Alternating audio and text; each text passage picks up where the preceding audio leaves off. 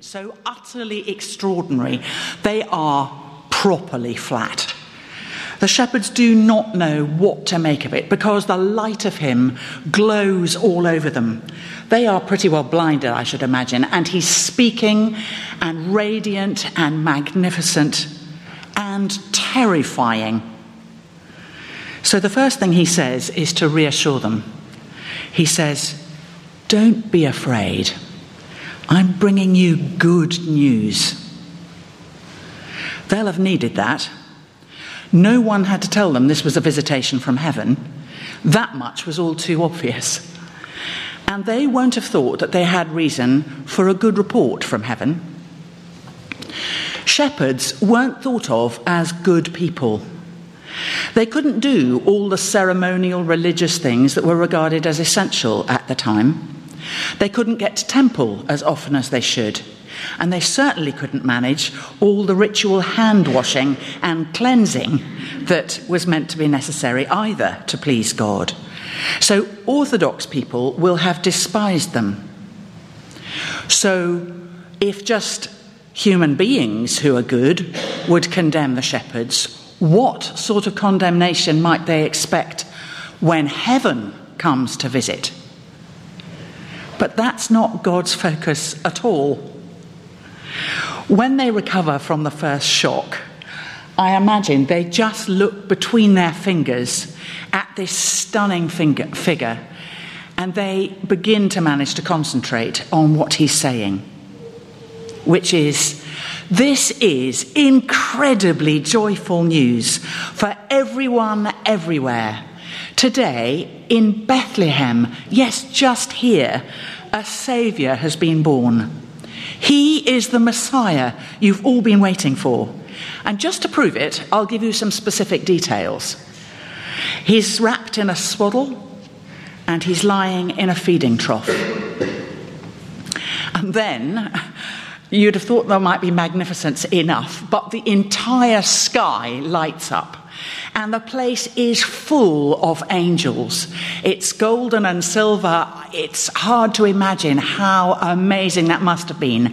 And they are singing and rejoicing and praising God.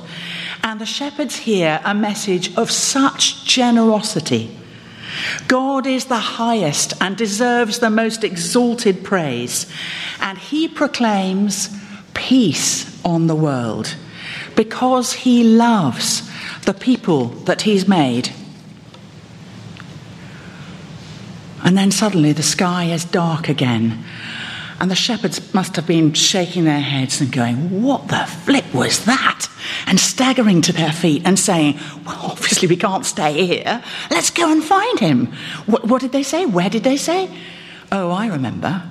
And they must have just gathered themselves together to say, "We've been told about someone, let's go and find him." God's choices tell us about his character, don't they? He didn't choose to tell the smart or the important or even extra spiritual people, but ordinary guys. He trusts them with making the discovery and then spreading the news. And they did. In verse 16, it says, they hurried off. You bet they did. I imagine they legged it up those hills, and they found a very simple scene. A teenage, probably very tired, newly delivered mother, a supportive husband, and a tiny newborn wrapped in cloths and lying in a manger, a feeding trough, in a stable. But the shepherds knew what they were really seeing. This wasn't just a baby boy.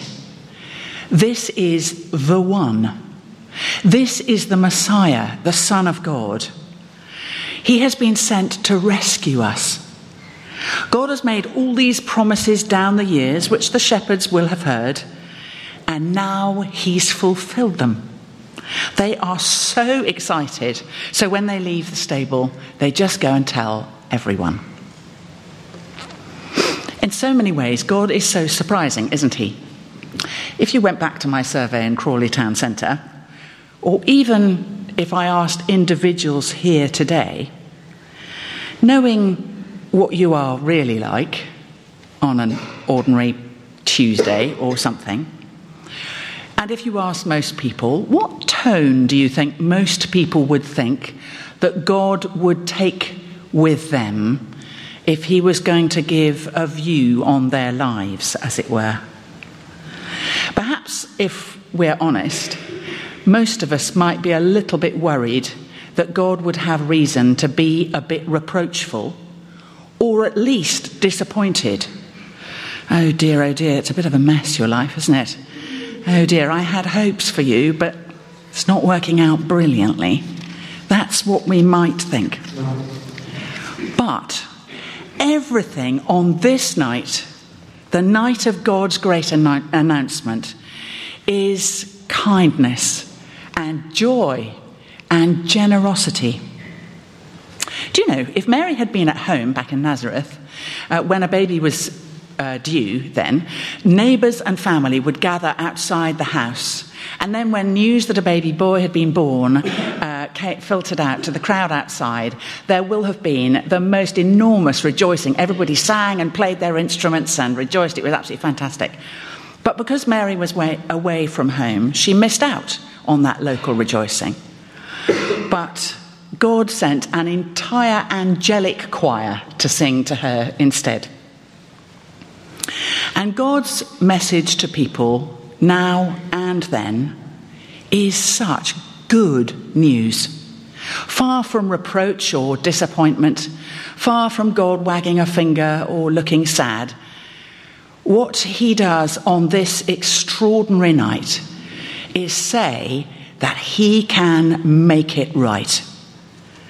And when I say good news, news nowadays sometimes has the word fake attached to it, doesn't it? And we have good reason to look at news nowadays and say, really? But we're not talking here about news because some celeb has posted something on Twitter. And we're not talking about something either which is Disney, once upon a time, a fairy tale. We're talking here about a specific, true event. It's been written down by a professional, a doctor. Doctors tend to like facts. They tend to investigate. They tend to want to get what they write down right. And Luke says in terms at the beginning of his gospel that he has investigated and talked to lots of people. And what he has written down from all these investigations, he knows to be true. And so what we heard read this morning is the story of a specific place, a specific time, particular people, and what was said and done. So it truly is news. It's true. But it's also so good. The world needs that now. And so do we as individuals, don't we? You may be especially conscious at Christmas of the things in life which are sad or not working out well for you. You may have concerns about family relationships, or there may be somebody in your family or you yourself who has huge health issues which are maybe making you fearful. There may be financial worries. There may be any number of other things where you have regrets or concerns or things that keep you awake at night. This Christmas, God wants you to discover good news. Jesus, that baby, came to live on earth so that we could each encounter God's love and his hope and his purpose for our lives and his comfort in all those hard things. That is the essence of the good news. And when you come to believe something that is that life-changing, it is bound to make you tell others.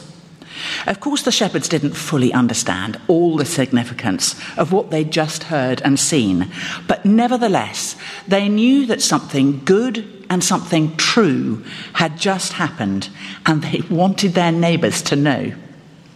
Let's hear verses 17 to 20 again.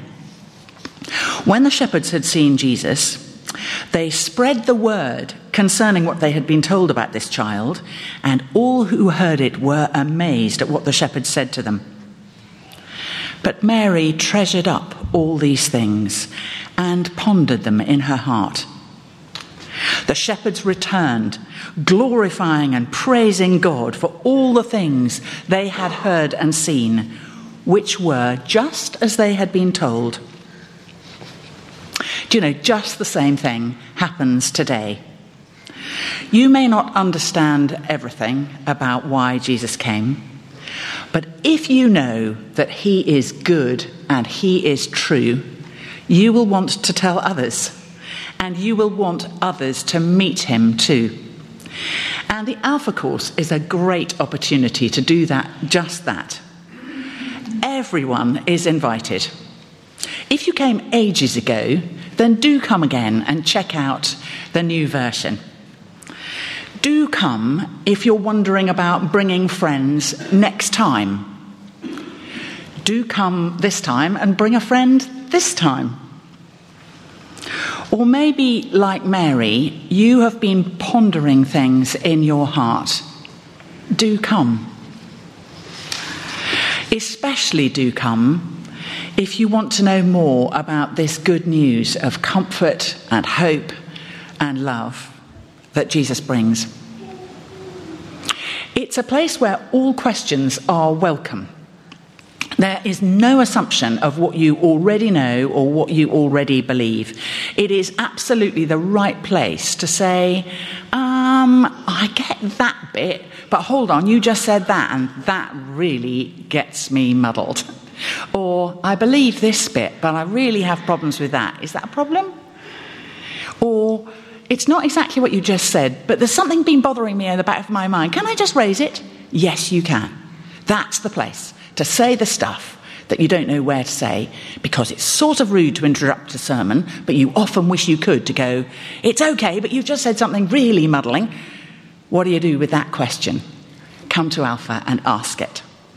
Well, we can't promise a heavenly choir, of course, but there is a free meal, and there are small groups where it's possible. It's a safe place to raise your questions and to discuss.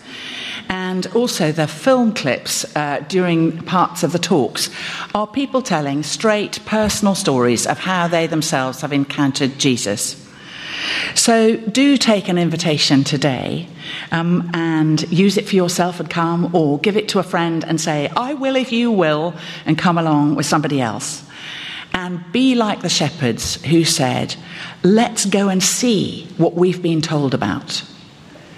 And whether you're coming to Alpha or not, my prayer, all of our prayer, is that this Christmas you should discover that God's announcement is news, it's true, and it's so good. And you and each of us can encounter God's love for ourselves. Let's pray.